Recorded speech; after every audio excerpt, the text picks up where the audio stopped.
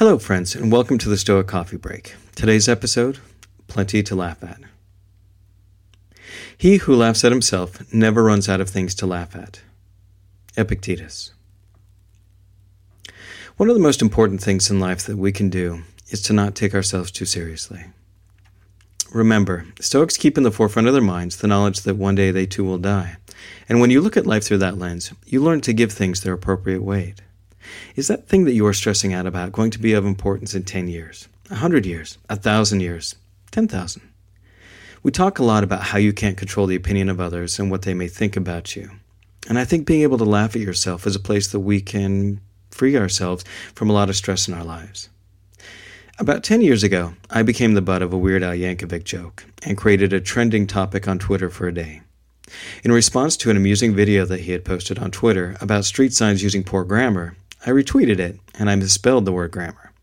Weird Al responded with the correct spelling, and boom, there I was at the receiving end of embarrassing retweet after retweet.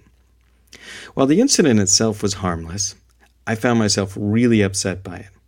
I consider myself to be intelligent and literate, so being at the receiving end of other people's laughter about my perceived lack of intelligence really hurt my ego. And when I look back on it now, it seems pretty silly. And I can laugh about it now. But at the time, it really stung. And why is that? Why would the opinion of so many other people, none of whom I actually know, matter so much? When I think about it now, and using my logic, it was simply words on a digital page. That's it. But because I used to be so worried about the opinions of others, I could feel my cheeks burn with embarrassment, even though there was no one around to see me. I even suspended my account for a bit. But you know what? The next day, it was forgotten, and the Twitterverse had moved on to something else. All that stress was for nothing. The more you can learn to lighten up and are able to laugh at yourself, the more you can enjoy your life and let go of things when they don't work out as planned. Can you laugh at yourself?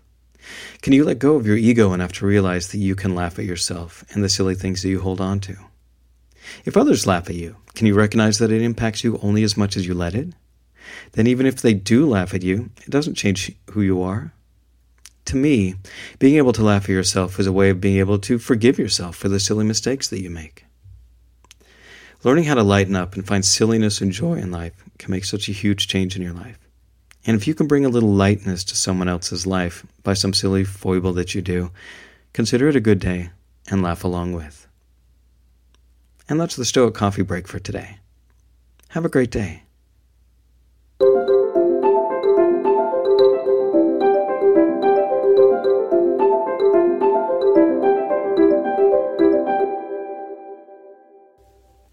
Do you have a topic that you'd like me to discuss on this show? Then I'd really like to hear from you.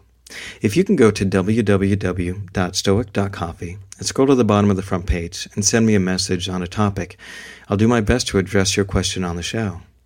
I personally have found Stoic ideas and principles are some of the most practical teachings that there are and can really be applied to any situation in your life. And while you're there, go ahead and sign up for our newsletter. And if you're feeling generous, donate to our Patreon account. Thanks for listening, and have a great day. Hello, friends. Thanks for listening to the podcast. If you like what you hear, head on over to patreon.com/stoiccoffee and help support this podcast by becoming a patron. Also, swing by our website at www.stoic.coffee, where you can sign up for our newsletter and buy some great-looking shirts and hoodies at the new Stoic Coffee Shop. Also, if you know of somebody that would benefit from or would appreciate this podcast, please share it. Word of mouth is always the best way to help this podcast grow. Thanks again for listening, and we'll talk to you next week.